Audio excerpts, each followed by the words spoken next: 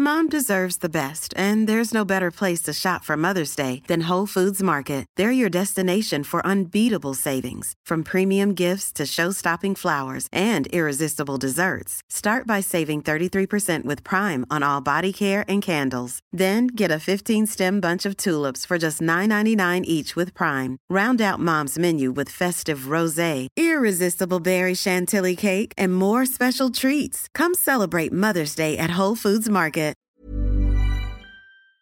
So it's 4:20, and I'm pretty excited about the guest we have on this week's show.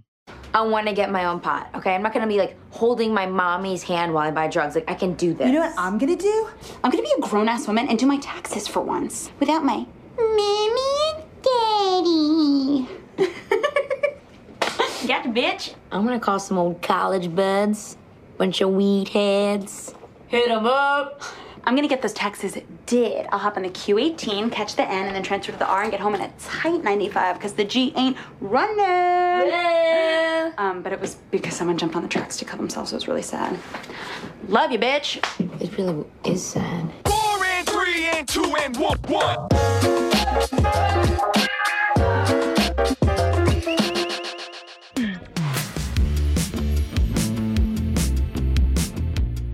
This is The Last Laugh. I'm Matt Wilstein from The Daily Beast, and that was my guest on today's show, Abbi Jacobson, with her partner in crime, Ilana Glazer, on one of my all-time favorite shows, Broad City. Since Broad City ended its 5-season run in 2019, Abbi has been on quite a journey. She's written a fantastic book of personal essays and drawings called I Might Regret This, and can soon be seen starring in the new version of A League of Their Own on Amazon Prime Video. This month, she is lending her voice to a really fun new animated movie on Netflix called The Mitchells vs. the Machines, in which one dysfunctional family tries to save the world from the robot apocalypse. I have just been a huge fan of Abbi's for so long, so I tried not to embarrass myself too much, and I think we ended up having a really great conversation. So let's go to that now. Here's me with Abbi Jacobson. All right. Well, I am so excited to have you on the show. I'm trying to balance two things because on the one hand, I believe this episode will be coming out on 4/20 next week when people are hearing this. But on the other hand, I know you're promoting a children's movie. So hopefully we can balance those two things. A difficult line to balance here. Yeah, definitely. But yeah, I'm such a big fan of yours, and I don't know if you remember this. We actually met a few years ago at Clusterfest when you were doing the. You looked so familiar in San Fran. Yeah, in San Francisco. I was up there for that festival when you and Ilana were doing the Wayne's World live read, which was a lot of fun, and premiering the episode. I think the first episode that you directed premiered that day as well, or that weekend. Yes. Oh my goodness. I don't remember which episode premiered. It was the Witches episode with the. Oh my goodness. Yes. With a lot of the Trump stuff. And there was a really, really fun episode. So yeah, and the Wayne's World live read was fantastic. I think that was some really inspired casting in that. That was one of my favorite things I've ever done. And I got to do Garth. I forgot about that. That festival, I mean, I hope festivals come back. That was such a fun part of the year, going to a thing like that and getting to perform is one thing, which I miss so much, but getting to go to shows and see other people, it's just such a specific world of like a weekend fest. Or I mean, I guess they're not just weekends, but I was sort of always there for the weekend. But yeah, Clusterfest was always into doing the readings, which was brilliant. Yeah. Did they came to you guys and said, did they propose Wayne's World, or was that your choice? Or that was, I think they might have given us two options, and we were obviously we are like, yeah, we're doing Wayne's World. I think Clusterfest is run by Comedy Central. Correct me if I'm wrong. So that was they kind of knew our wheelhouse there. But it was so fun to get to sort of recreate that film. Yeah, and we had Chris Gethard, who else? Naomi Ekperigin, Tig, Notaro. And then Tia Carrere came back. Yes. To recreate her role, which was pretty amazing. It was incredible. Yeah. I've always thought that Wayne's World was kind of like the ultimate stoner movie in which no one smokes weed in the movie, but it's like kind of as if they're high the whole time. It is like they're high the whole time, but it was it's interesting. They never smoked. It is very weird. I think it was very drugged. Yeah. It was very like kid safe. It's like, so you could watch it as a kid and you're not thinking about that at all. But then when you watch it as an adult, you're like, well, I think maybe something else is going on here. Yeah. I always loved as a kid, I remember the licorice right here in the car. Yeah. It was like wound up. The dispenser. Yeah. Yeah. That's so good. So yeah, I want to get to, some of the other part of your career and Broad City and all that, but we can start with The Mitchells versus the Machines, which is this new movie that's super fun that I got to see a few days ago. That's going to be on Netflix. I mean, you've been doing a lot of animation in the last few years, which has ended up being well timed, I think, because animation is one of the things that's really been able to thrive during this past year. So how did you get into the animation world, and what do you enjoy about it?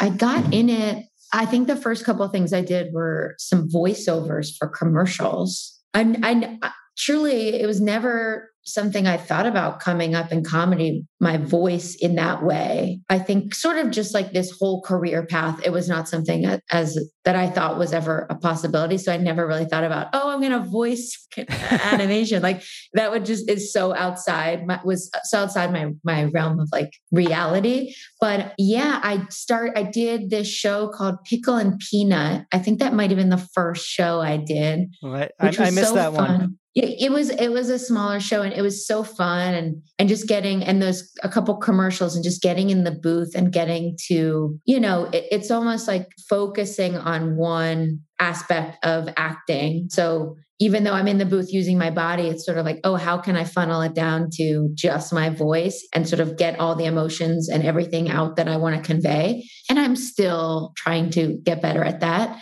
But yeah, I did that. I did the Lego Ninjago movie a couple years ago, which was huge for me and was this big ensemble like this film and was so fun. And also Lord and Miller, yeah. Yeah, which was so fun. And that's how I sort of like got in their sort of world. I had met them before. And I mean, I've done Disenchantment for years now. Disenchantment on Netflix has been out for 3 years, which is, I mean, talk about a dream job too. The voiceovers have just been really incredible. And I've been so lucky because I get to work really closely with the creators and the directors, whether it's on Zoom or in person in the before times. Just people that have been doing this forever at the top of the game, sort of directing me has helped me become such a better voice actor, I think. But when this came about, I just kind of couldn't believe I got this. I mean, you saw it. It's so good. I only saw the full thing recently. Every family has its challenges. We haven't had a good family picture in years because you two are always arguing. For my family, our greatest challenge, probably the robot apocalypse. So there's this whole like robot apocalypse, aspect to it, which I thought was interesting too. Kind of, it's just because our brains are so like broken by COVID, but it felt like it was this kind of stand-in for that and for the pandemic in a little way for me when I was watching it, because it's sort of about, you play this girl who's about to go off to college and her whole life gets upended. And it's actually has this weird parallel to, I think, what a lot of people that age are probably going through right now. Wow. I hadn't thought about it like that because we've been making it for a long time before that. I mean, I'm sure that was not the intention, but that's how I received it. Yeah. And a big theme of the movie is sort of like finding your people, I think. And so she's just desperate to find her people. And I think, I'm sure all of us now are like, all those other things we do that are away from home, we kind of think are like, that's us really finding our people. And in so many ways it is, but the core of the movie is sort of about, well, your people are also, if you're lucky, your family or your chosen family. And that's a big thing. That's just a big lesson and a big realization, I think, that she comes to. And I think that a lot of us have come to during COVID, which is like, okay, who is important here? Yeah.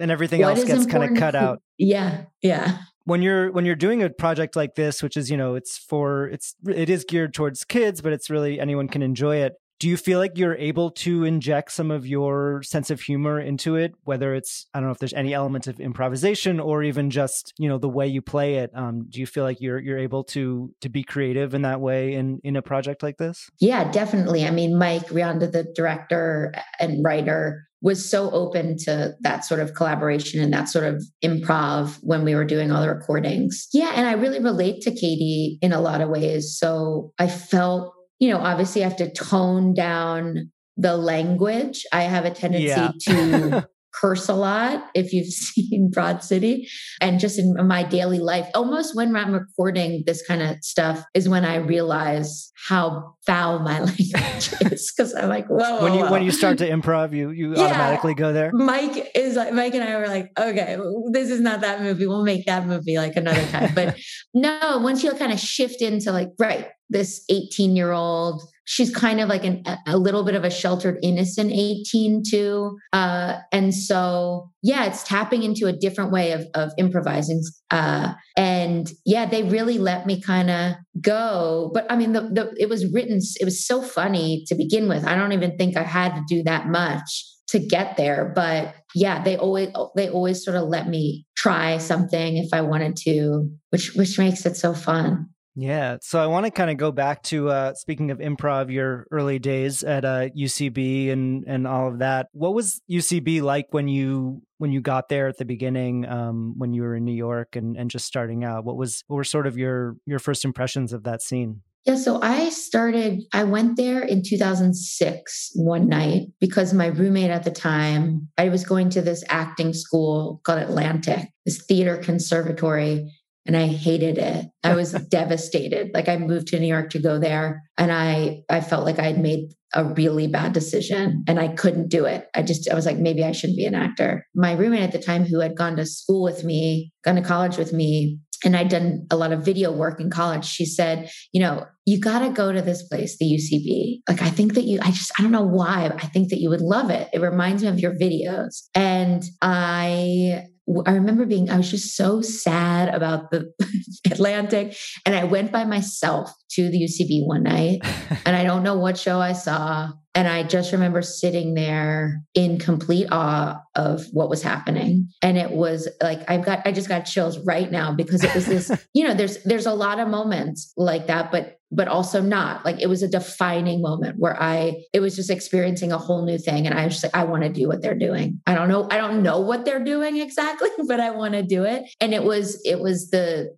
26th Street, Chelsea, UCB Theater, which is a basement of a Gristedes supermarket, really dingy, dirty vibes. I'm very well familiar with it. And it just, the energy was unlike anything I'd ever been a part of. And I just wanted to be on stage in there. And then I quit Atlantic and started taking classes and started going there almost constantly. And so it was just this place. And then you would see people that I'd be watching on stage. I'd see them in commercials or I'd see them like in little bit parts in movies. And I started taking classes and Zach Woods was my first teacher. That's Improv 101. And then I'm like, oh my God, my teacher is in like this thing, like it was just this excitement and this want and yearning to be better at this thing. And a lot of improv, for me, was tied up in confidence again, which I had a problem with, like even stepping off the back wall, being confident that what I am going to put out on stage matters or is funny or is good enough. And it was just this really electric time for me. Like went back there for a second. Was it pretty quickly that you met Ilana Glazer there? Yeah. So I met Ilana.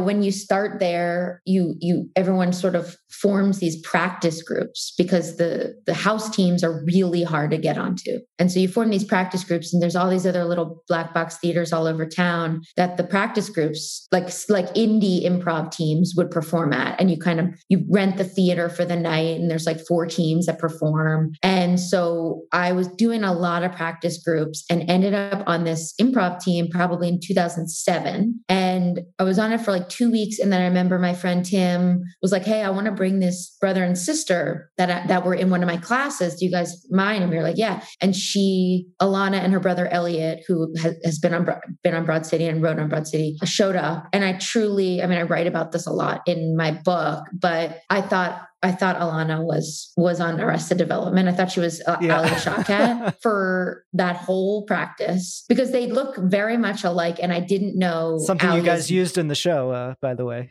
Exactly. We ended up, which was so full circle having Alia, but it's also hilarious. We have them like hook up. But I really thought that it was her. I didn't know Alia's real name. And then we went to McManus, which is the UCB bar afterwards. And then I realized it wasn't her. I was like, this is not the TV star.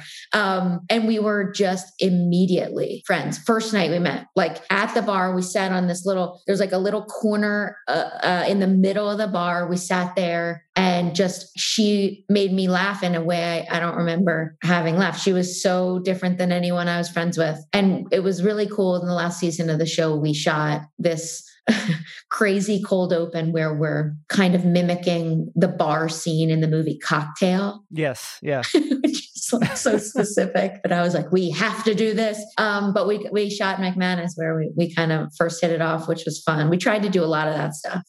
So at some point you guys started making Broad City as a web series. When you did that, was the goal to have it become a TV show? How did you think about it when you started making the show? No, not at all. I mean, again, like totally outside I just didn't, neither of us thought that what happened with Broad City was ever even a possibility. Like it wasn't even a thought. I think our dreams at that point were like a little limited in the comedy world, in the entertainment world, because we couldn't get on house teams at the theater. We were auditioning. I couldn't land anything. It was just like really, I was like, what am I doing? And we performed on this improv team that was called Secret Promise Circle, which is such a terrible name. But for about 2 years with them, we met in 2007, and we started doing the web series in 2009. And so we just were friends and performed on this team for 2 years together and took classes and went to shows every night. Alana's a stand-up. I tried to do sketch stuff. And then we sort of decided we can't get on these teams. No one is sort of recognizing this brilliance that we see in each other. So you know what? We're going to fucking make our own thing. Yeah. We just had so much fun making it. It was such a hustle. At this point, we ended up working at the same day job at this place, Life Booker, which was sort of like a Groupon-esque kind of company. And we ended up using that company as the jumping off point for where Alana works on Broad City, the show. Deals. And Lucia in Yellow, who was an executive producer and our main director on Broad City and wrote on the show, worked there too as a copywriter. It was we worked during the day. Alana and I wrote at night. We would shoot them on the weekends. And at a certain point, it was just the first thing that I think for both of us, we were like, okay, we're getting like really positive feedback from our community. We're able to send our parents links that prove we're actually doing something in New York that is comedy based. And it just felt right. Like, I think when you're making things, you're making art, or you're making work, you make so much that is just sort of spinning your wheels and figuring out like what you like, what kind of looks good or feels right. And it just was clicking. It was so fun. And we just loved it. And it felt like it had legs. But even then again, I said like the way we were dreaming was like, maybe someone will see it and let us like write on their show. Like we never thought that it would be us, because I think also women, we were sort of ingrained to not think that way. We're also not the traditional Hollywood women. Like we're not women that are just going to get plucked to like star at a show. We don't look that way. And so that was not where we were thinking. And then in season 2, at the end of season 2 of the web series, our manager at the time, Sam Safer, was like, you guys, let's like try and pitch it as a show. And it sort of started spinning our wheels in that bigger way. I'm like, maybe we could do this, because we had just gotten this manager, which was huge to get like any sort of representation. And so we started to think that way and started to think about ending the web series. And we had written this finale that was going to be a little bit bigger than the rest. And we were going to put some money that we'd saved into it. Our friend TJ Misney we asked him to direct, and he was down. He wanted to shoot. I think we shot on an Alexa, which was like really a big deal. We usually shot on like a Canon SLR, like a very basic still camera. It was a big deal. And we put a couple $1,000s into it, and it was more of a production. And we decided to ask Amy Poehler if she would be in it, which was just nuts. Like, she owned UCB. It's like where we started. And through a couple connections at UCB, we were able to ask her through our old teacher. And she had seen the web episodes and loved them and said yes. And that day, like, she emailed us yes. And I remember that was May 21st, 2011. Or maybe 2011. And it's my dad's birthday. I remember getting the email. It was one of the best. It was maybe the most validating I've ever felt, because it was someone whose work I admired and respected so much. And they, in doing ours, validated what we've been trying to do and validated that we were good. Coming up on the 10th anniversary of that email. Yeah, this has been a long time. You're right. We're coming on the time. I gotta send out an email, an anniversary card. I think you should email Amy that day. No, it's crazy though. Alana and I have been doing. I mean, we started working together in comedy in 2007. Alana was like 18. And Amy Poehler was really a big driving force in getting the show to Comedy Central and all that, right? She was, Yeah. So as I said before, our manager was like, let's go pitch this. And so we had that in our mind. And then Amy did the episode. And then we asked her to executive produce the show. Wait, I might be confusing this because that was the email, I think. Oh, okay. It's the email where she said yes to that. Being a producer, yeah. Yeah, I think it was that. But it was all very close to one another. It was like 3 weeks apart. But we asked her if she would ever want to executive produce the show, which we were like, what are we doing? This is nuts. Like, I don't know anybody that works in this. I didn't grow up knowing anyone that does this, it's like just so out there. And then she said yes. And then she was like, let's have a breakfast meeting.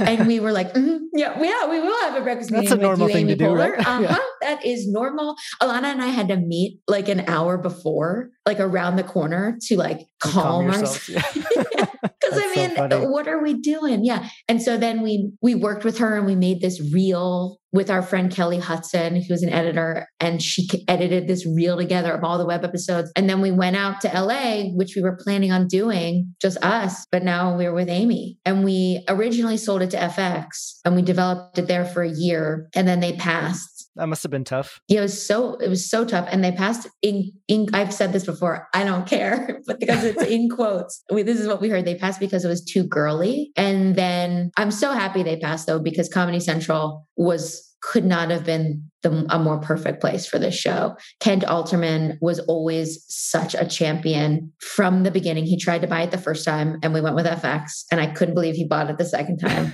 He truly was incredible. Him and Brooke Posh like fought for the show at every step. So you've had so many incredible cameos on the show. Is there any one that stands out to you as sort of like, I can't believe we got this person and then got them to do what they did on the show? I mean, there's a lot. I mean, Hillary Clinton, I say to Hillary Rodham Clinton, I pegged.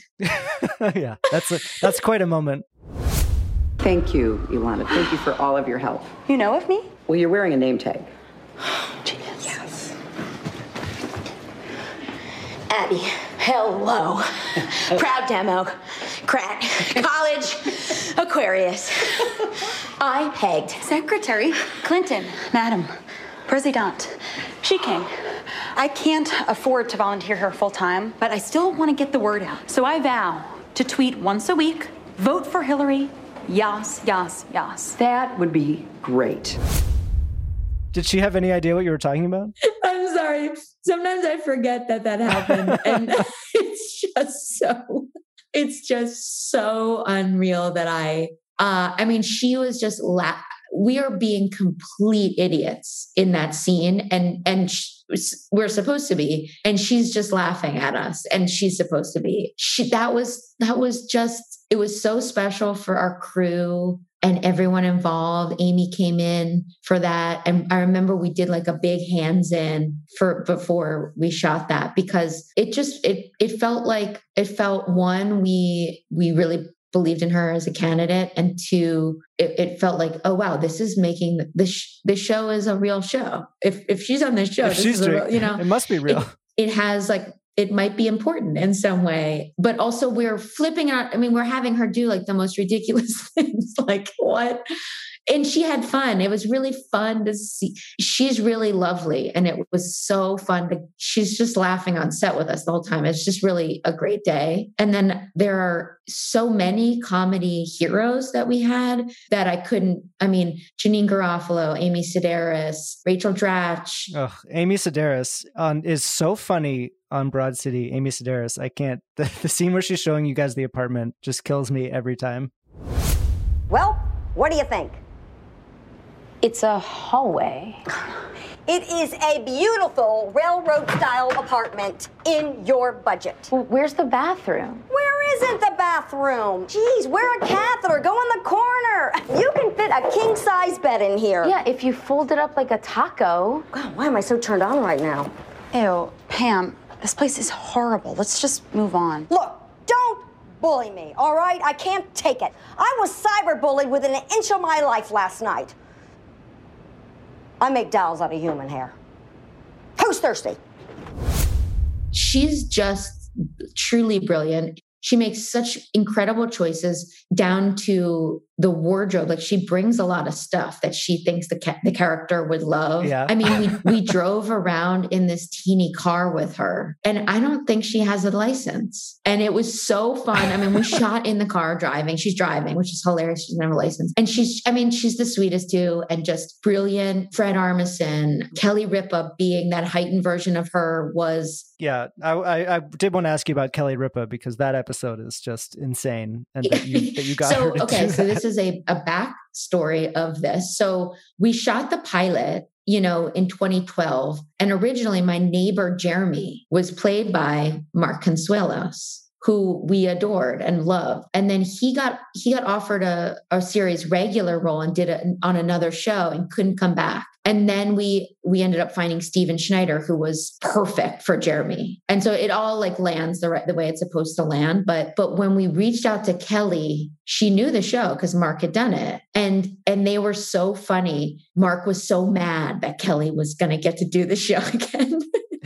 And so she did it. And I think, she's so funny, obviously on her show, and she's been acting forever, but like, we kind of know her now as this talk show host forever. And I think it was like a breath of fresh air for her to get to be like a harder comedy version of herself. Because she mostly did soaps and like network comedy. And this was just different. And it was like a fucked up version of her where she like let loose and she was so fun. She is so funny. Kelly, I gotta say, your apartment is beautiful. Oh, thanks. It's rent controlled. I only pay $600 a month. Really? Of course not, Frank. I love pranks. Oh my God. I can't believe we finished a whole bottle already. Oh, that's okay. I've been meaning to crack open a special batch. Whoa, what is that? Moonshine. And then we were so lucky we got to have Mark on again and the end. Yeah. So that was like a real full circle, the whole Consuelos family over there. But yeah, that was like a full day shooting with her, I think, which was just crazy. Also, I have to say, I didn't get to act with her. She doesn't say a line, but Whoopi Goldberg came on our show to dance in a fantasy sequence in which Nicole, Alana's coworker who hates her guts, has a fantasy sequence from Sister Act 2 once Alana gets fired. And Whoopi agreed to come on for that minute of silent dancing. That day was, I could not believe she did that. But it made the scene. Like she came in and she came in and she was like, of course I'm going to do this show. I couldn't believe it. It was absolute. I'm like, yeah, but I could go on and on about the guests we've had. I mean, RuPaul, what the fuck? Practically a regular for a season. Yeah. RuPaul. I mean, Susie Essman and Bob Balaban as Alana's parents. Perfect casting. They're so fun. I mean, Tony Danza and Perry Gilpin as my parents separately. It just, that was such a nod to like 90, like the TV I grew up with. Like I grew up watching the two of them. I just feel very lucky. And I sort of feel like, I don't know if I'm going to get a gig like that again, like your first love. The other thing I wanted to ask you about is the backstory behind Val, which I know is I've always been very curious about where that came from, and I know there's some truth behind it. Okay, so in college, I don't drink as much as I used to. I don't smoke as much as I used to either. There's been like a heavy decline for me, almost from high school. I really went hard in high school and college. I feel that way too. I think high school might have been my peak as well. I just like really went for it. And then college, I drank more, I think, than in high school, but I don't drink as much, or I don't drink and I don't get blackout drunk anymore. I'm very happy about that. But in college, I think it was like, I'm broke. You're just drinking like whatever's there. I was drinking like a lot of Southern Comfort, a lot of like 40s Natty Light, which is like a big Baltimore beer. I went to school in Baltimore. I know Natty Light. There were nights where I would get blackout drunk, and my friend Michael, he goes by Michael now, Michael Chancho, and I would just like go hard and I would black out. And he would call me Val because I was just way more fun as Val. I never sang Judy Garland in a speakeasy type bar, but I was just this different version of myself that was more fun. And when we would be sort of starting the night, I'd be like, I wonder if Val's going to come out tonight. Well, hello there, baby doll. Baby doll? Of course, I have been missing out on this for years. You always worried about missing out on life. You never bother to actually live. A toy. 8-ball corner pocket. Oh, yeah. Jeez. Oh, great shot. Oh, Johnny, you bad. I forgot you were the best kisser in town, except for my main squeeze. I'm your main squeeze? Yeah. You're my favorite little Jewy this side of St. Louis. Whoa. Oh my God, dude. Ooh. What is this? A diamond. I love diamonds. And then in the writer's room, we always talked about this. You know, Broad City especially, we're pitching almost all seedlings of things that have actually happened to us in the room. And that kept coming up. And then we finally were able to put it in and sort of made the Val bar and then tried to plant in, there's like a little Easter egg of Val a little bit later. And there's an Easter egg of Val before we see Val, right? Sorry. We shot it later in the first episode of the season in the subway. I love that because that's something that you would totally miss the first time around. And then rewatching the show, you pick up. We try to do a lot of that if we could. I have now rewatched the entire series. This is a little bit embarrassing, but with my wife twice during the lockdown. So wow, I'm honored. I feel honored. It's so funny and it's so comforting in this time. So. Well, thank you for saying that. Yeah, I think Alana watched a couple episodes, but I went on a little hole where I was like, I was randomly seeing some clips because, I follow the Broad City Instagram, obviously, and they post clips a lot. And I don't really watch myself on that often, but I started watching a couple and just for me, it's very comforting and brings me back to like, that was a very joyous time. And so, that was always the intention to kind of make you feel like you're kind of with us in the friendship, like running around New York City and in that period of your life. The show, you decided to end it after 5 seasons, and there's the last few episodes especially just get so emotional and in a way that's kind of unexpected, and there's sort of a deepening of your characters in that last season. Were there parallels for you in ending the way the show ends and the way that you deal with the friendship and this kind of decision to leave New York and stop working with Alana on at least on a day-to-day basis? How did you kind of think about that and ending the show? It was a very meta experience ending the show for sure. I think the growth too was really quite meta. The same, exactly what I was saying, where like the seeds of a lot of the storylines in the show are based on us, usually from farther back, from college, or, we're always sort of drawing a lot from like early 20s. But all of a sudden it got to a point in the 4th and 5th seasons where we but like, I think we were bringing more into the room that was happening currently. Like I had dated a woman for the first time, and it was really important to me to bring that into the show, because so much of the core of Abbi on the show is me. And that just felt like a important thing for me to express. But I also felt it was a cool thing to put out there. Someone sort of a little bit later than usual coming into their sexuality. And I wanted to do it the same way that it happened for me, where it was like, Ilana is my best friend. So like Ilana was such a conduit into my queerness in the way that Ilana is a kind of, so it was like, it's just important to show how friends can be that for each other. And so, and it was really important. Ilana really wanted to show the mental illness and the sad lamp episode, and how, we shot in the winter for the first time, and seasonal depression. And there's just stuff that we really wanted to talk about. Not that we weren't before, but just a little bit more intentionally, and stuff that was going on with us currently. And the election was happening. And it was like, we're going to talk about this and how that's affecting all of us. And yes, we heightened it into like, Ilana can't come because of him, but we heightened it. But, and it's so the growth of the characters in 4 and 5 were us, sort of Ilana and I and Paul W. Downs and Lucia and Yellow, who were like the core writers on it. Like we all just really wanted it to shift, felt like it needed to shift while they're still on these like crazy adventures. They're growing at the same time and changing, because we all were. And yeah, I mean, Ilana and I were always kind of doing our own projects at the time. And it was less about like the need to do other projects and more about like, we wanted to end it when we felt like it was still great, where we could still do 10 episodes a season that we felt like these are all awesome.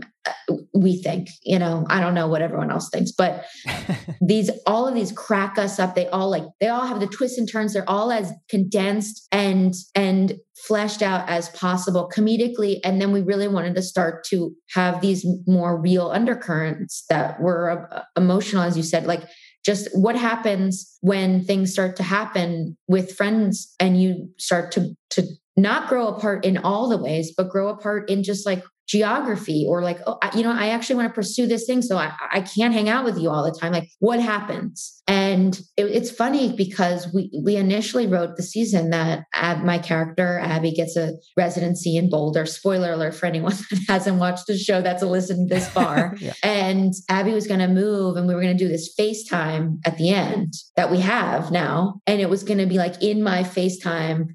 I was going to see Ilana behind me, and Ilana was going to move and going to study to become a therapist in Boulder. And then Ilana, oh my God, I'm getting chills. Ilana, we're writing, and she came or someone had suggested it, and she came to me and she was like, I think Ilana needs to stay in New York.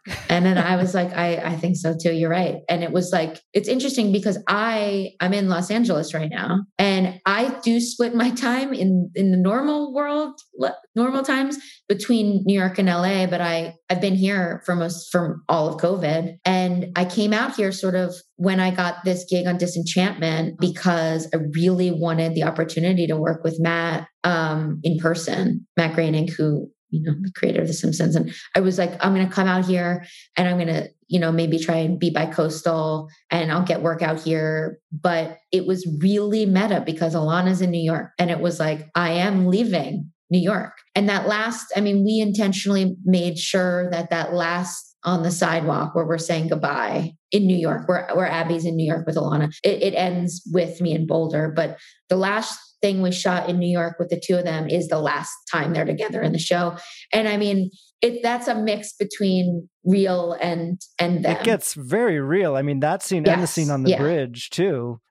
It's just, it's so intense, and you can tell that it's real. We didn't do that much throughout the show. A couple of times it gets a little more emotional, when Abbi starts sleeping with Trey behind Alana's back. There's some tensions, but we felt that you've been with them for so much. And we felt like you got to know this relationship so much that we earned that for them, those two goodbyes, because there was kind of a couple moments, and we felt like we needed them as well. The whole show, I mean, most of our crew was on from the beginning, which is pretty rare. That was like a family for sure that made that show with us. So I do have a friend who loved the show so much that I think she waited a year to watch the finale episode because she didn't want it to end. It does feel like you're kind of setting up the St. Louis apocalypse movie at the end, though. Unintentional, but is that something that's going to happen? Or I don't think there's a world where we don't do something together again. We're producing stuff and we've written stuff together. I love to hear that. Yeah. I don't know. I think it'd be really hard to not act with Alana again. Coming up, Abbi and I talk about two of my other favorite things besides Broad City: Curb Your Enthusiasm and the band Phish. Stick around. We'll be right back.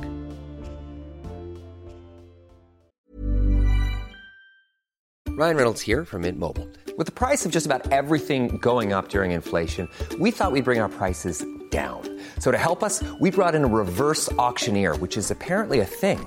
Mint Mobile Unlimited Premium Wireless. How to get 30, 30, bit to get 30, bit to get 20, 20, 20, bit to get 20, 20, bit to get 15, 15, 15, 15, just $15 a month? Sold! Give it a try at mintmobile.com/switch. $45 up front for 3 months plus taxes and fees. Promo rate for new customers for limited time. Unlimited more than 40 gigabytes per month. Slows full terms at mintmobile.com.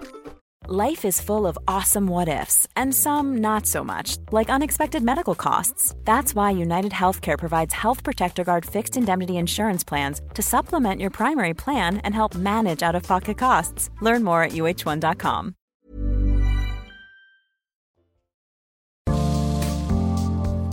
If you're enjoying this episode, please hit subscribe. Along with Abbi Jacobson, we have had a ton of Upright Citizens Brigade alums on this podcast, including Nick Kroll, Jason Mantzoukas, Ben Schwartz, and co-founder Matt Walsh. By subscribing to The Last Laugh, you can listen to those episodes and everything else from our free archive, and you'll be the first to hear new episodes when they drop every Tuesday. And while you're at it, please leave a rating and review on Apple Podcasts. Let us know how much you love this show and who you want to hear next. Now, back to Abbi Jacobson.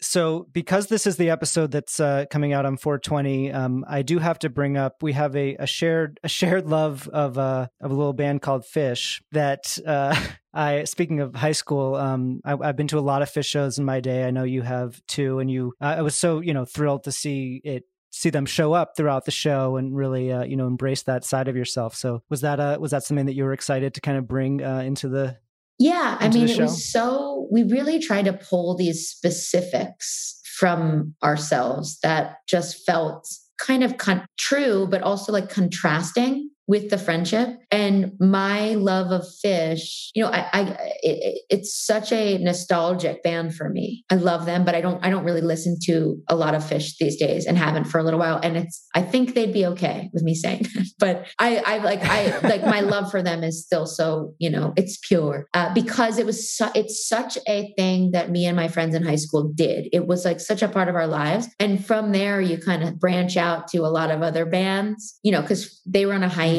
while I was in my prime there in high school, college. We're about the same age. So yeah, it was the same for me. So when they came back, I was in college. And it really started with my brother. My brother is such a fan and had followed them. It's been to I've probably been to like 16 shows, which is not a lot if you're a real Phish fan. Yeah, there. I think I'm more in like the 30 range. Yeah.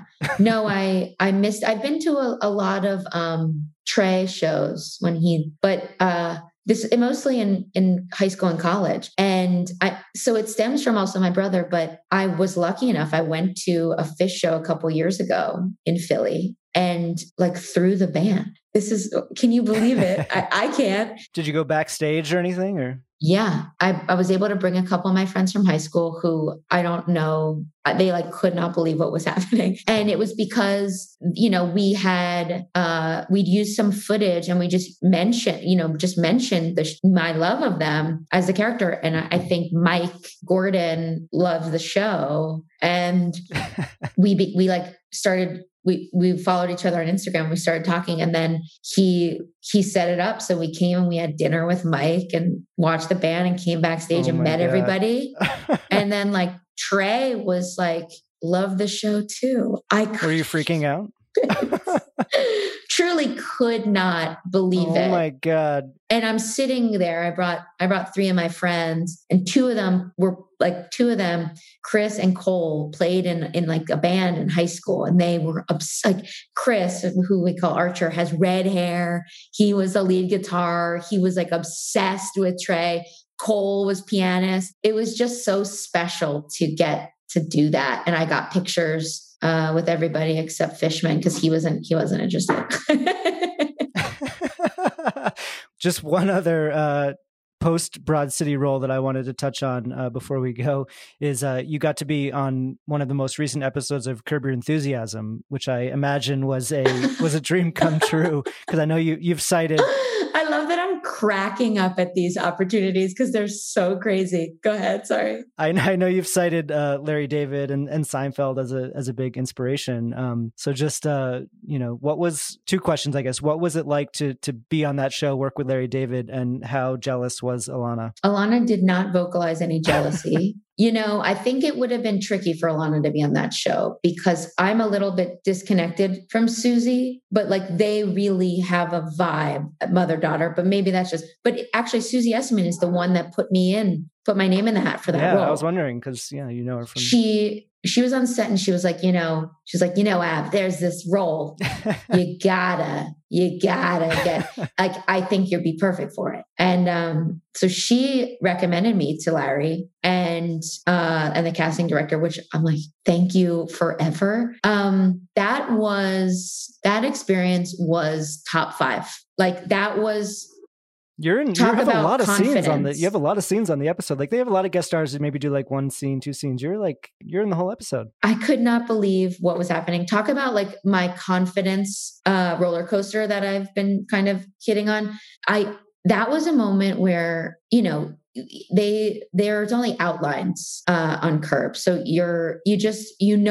the end, you know what you have to hit, you know where you have to get to at the end of the scene to like, for them to like tie it all together. And that was one of the first times outside Broad City where I was like, wait, I think I can do this. I felt so confident because I was going is it head to head or toe to toe? Yeah, both, I think. I was both. I was like, it was like me and Larry in a couple scenes fighting, which is a dream. Like we were like fighting and like, it was a couple days of it. And like, my sweat drips in his suit. There's just like these great moments where I just felt, I left feeling, okay, I think that I've like worked. I don't know if that was like, if I technically have, I think I have. I think that was like, you know what? I think I've done my 10,000 hours and I'm good at this because that's the person I've always looked to as being like the like improv, this kind of a humor, like the Jewish humor where I'm like, I have it, even though I know Alana still doesn't believe I'm fucking Jewish, but like I am fully Jewish. And I just was like, I felt like I could spar. And then I watched it and I couldn't believe how much they kept in. Yeah. It was, I could talk about that one forever. Your car is the one that's being towed. How are you going to drive me home? I'll drive you home in my car. This is my car. Come on. Well, This is my, you just gave me this car. Yes, I gave it to you with very good intentions until you wrecked my car. You gave me the car, so it's my car. Are you serious? What? Can you just give away cars and take them back? Oprah doesn't just give out cars and then take them back. Does that seem fair to you like that? I gave you a car, you hit my new car, and now I don't have a car. That seems fair? I don't know what is fair. What's fair is for things to go back to the way they were 15 minutes ago. Well, I didn't have a car 15 minutes ago, and now I do. Well, I would love to give you a ride home. I would love to give you a ride home. Well, how are you going to do that without a car, Larry? Please take me home. Okay. Thank you. Should I retire now? Yeah, I think you can. Right. I shouldn't retire now. I'm about to do that. Yeah. Well, you do have a League of Their Own still on the horizon, which I don't know what's the status of that, because I think did it get a little delayed, or is it happening, or what's going on? It got a little push because of COVID. We are finishing up writing right now, so we've been doing a Zoom room for the past 4.5 months, and we're set to start shooting in June. It's so exciting. It's not like listen, there are major nods to the film. The spirit of the film is in the show, but none of the same characters. It's really a different take. And we're looking at all the women, all different types of women that were trying to play baseball in the 40s. So yes, there's going to be the All-American Girls League. There's going to be the Peaches, which my character will be involved in. But it's also about, Black women weren't even allowed to try out for this league. And so the show sort of ping-pongs between what it's like when a door opens for a lot of mostly white women and to play at this time, and what happens when that door does not open. So the show also follows, it's sort of a two-hander between my character and this character, Max, a Black woman who's played by Shantae Adams, who is just fucking brilliant. And her character is based on a number of women who ended up playing in the Negro Leagues with men, which there was a Broadway show based on one of these women, Toni Stone, just an incredible person who this trajectory is sort of unreal. And Max, Shantae's character, it's sort of just like it ping pongs between these two worlds when one door's open and one door's not, and how they both figured out how to live this dream of playing baseball. And it's also about queerness in a huge way, which the movie is in some ways this queer film, but no one was gay on it at all. I mean, Rosie's in it, but she's not gay in it. And believe it or not, a lot of the women that played baseball were queer. And so we're trying to tell a lot of different stories. It's really exciting. There's a lot of baseball. There's a lot of comedy, but it's definitely leaning more into like the dramedy. I don't like that word, but it's more of a dramedy. It's like an hour-long show, and it's unfortunately so much of the shit that this ensemble of characters deal with: racism, homophobia, sexism. All that shit is so relevant right now that we're writing these storylines that happened in 1943, and they're still happening. But yeah, I'm really excited. It's a really dense, juicy story. And I think people that love the movie, I think you're going to love it. You still have the movie. The movie's going to be right over here for you to enjoy. We're not trying to ruin the movie. We're just trying to explore a little bit more about what was really going on with these women and dive a little bit deeper. Yeah, I'm looking forward to that one.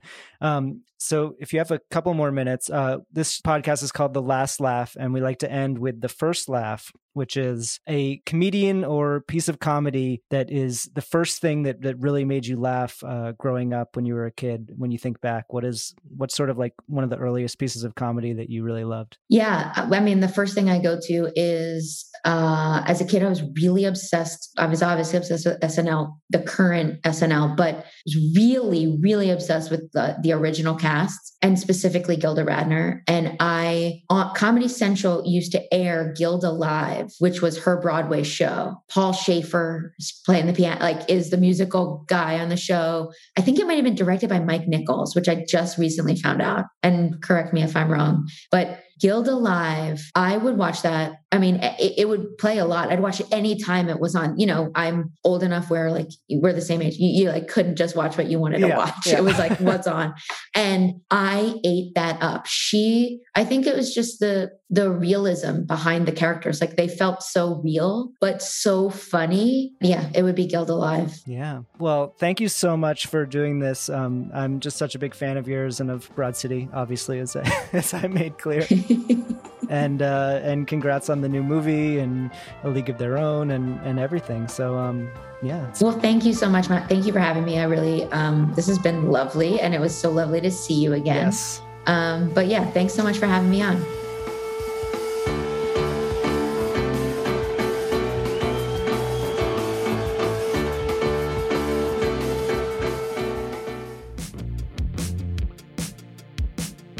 Just a huge thank you to Abbi Jacobson for being my guest on today's show. The Mitchells vs. the Machines will be streaming on Netflix starting Friday, April 30th. And I, of course, highly recommend binging, or perhaps re-binging, Broad City, which is on Hulu. If you want to support The Last Laugh, please help us out by leaving a rating and review on Apple Podcasts. We want as many people to hear this show as possible, and you can help by spreading the word and sharing it with your friends. You can find me on Twitter at Matt Wilstein and at thedailybeast.com. And if you're not already, please follow at Last Laugh Pod on Instagram, where you can see photos and videos from all of our episodes. The Last Laugh is distributed by Acast for The Daily Beast, with audio production by Jesse Cannon. Our theme music is by Claude, who you can find on Instagram at claude.mp3. You can find this show every week on Apple Podcasts or wherever you listen to podcasts. And as always, you can find show notes and highlights from each episode on thedailybeast.com. See you next week.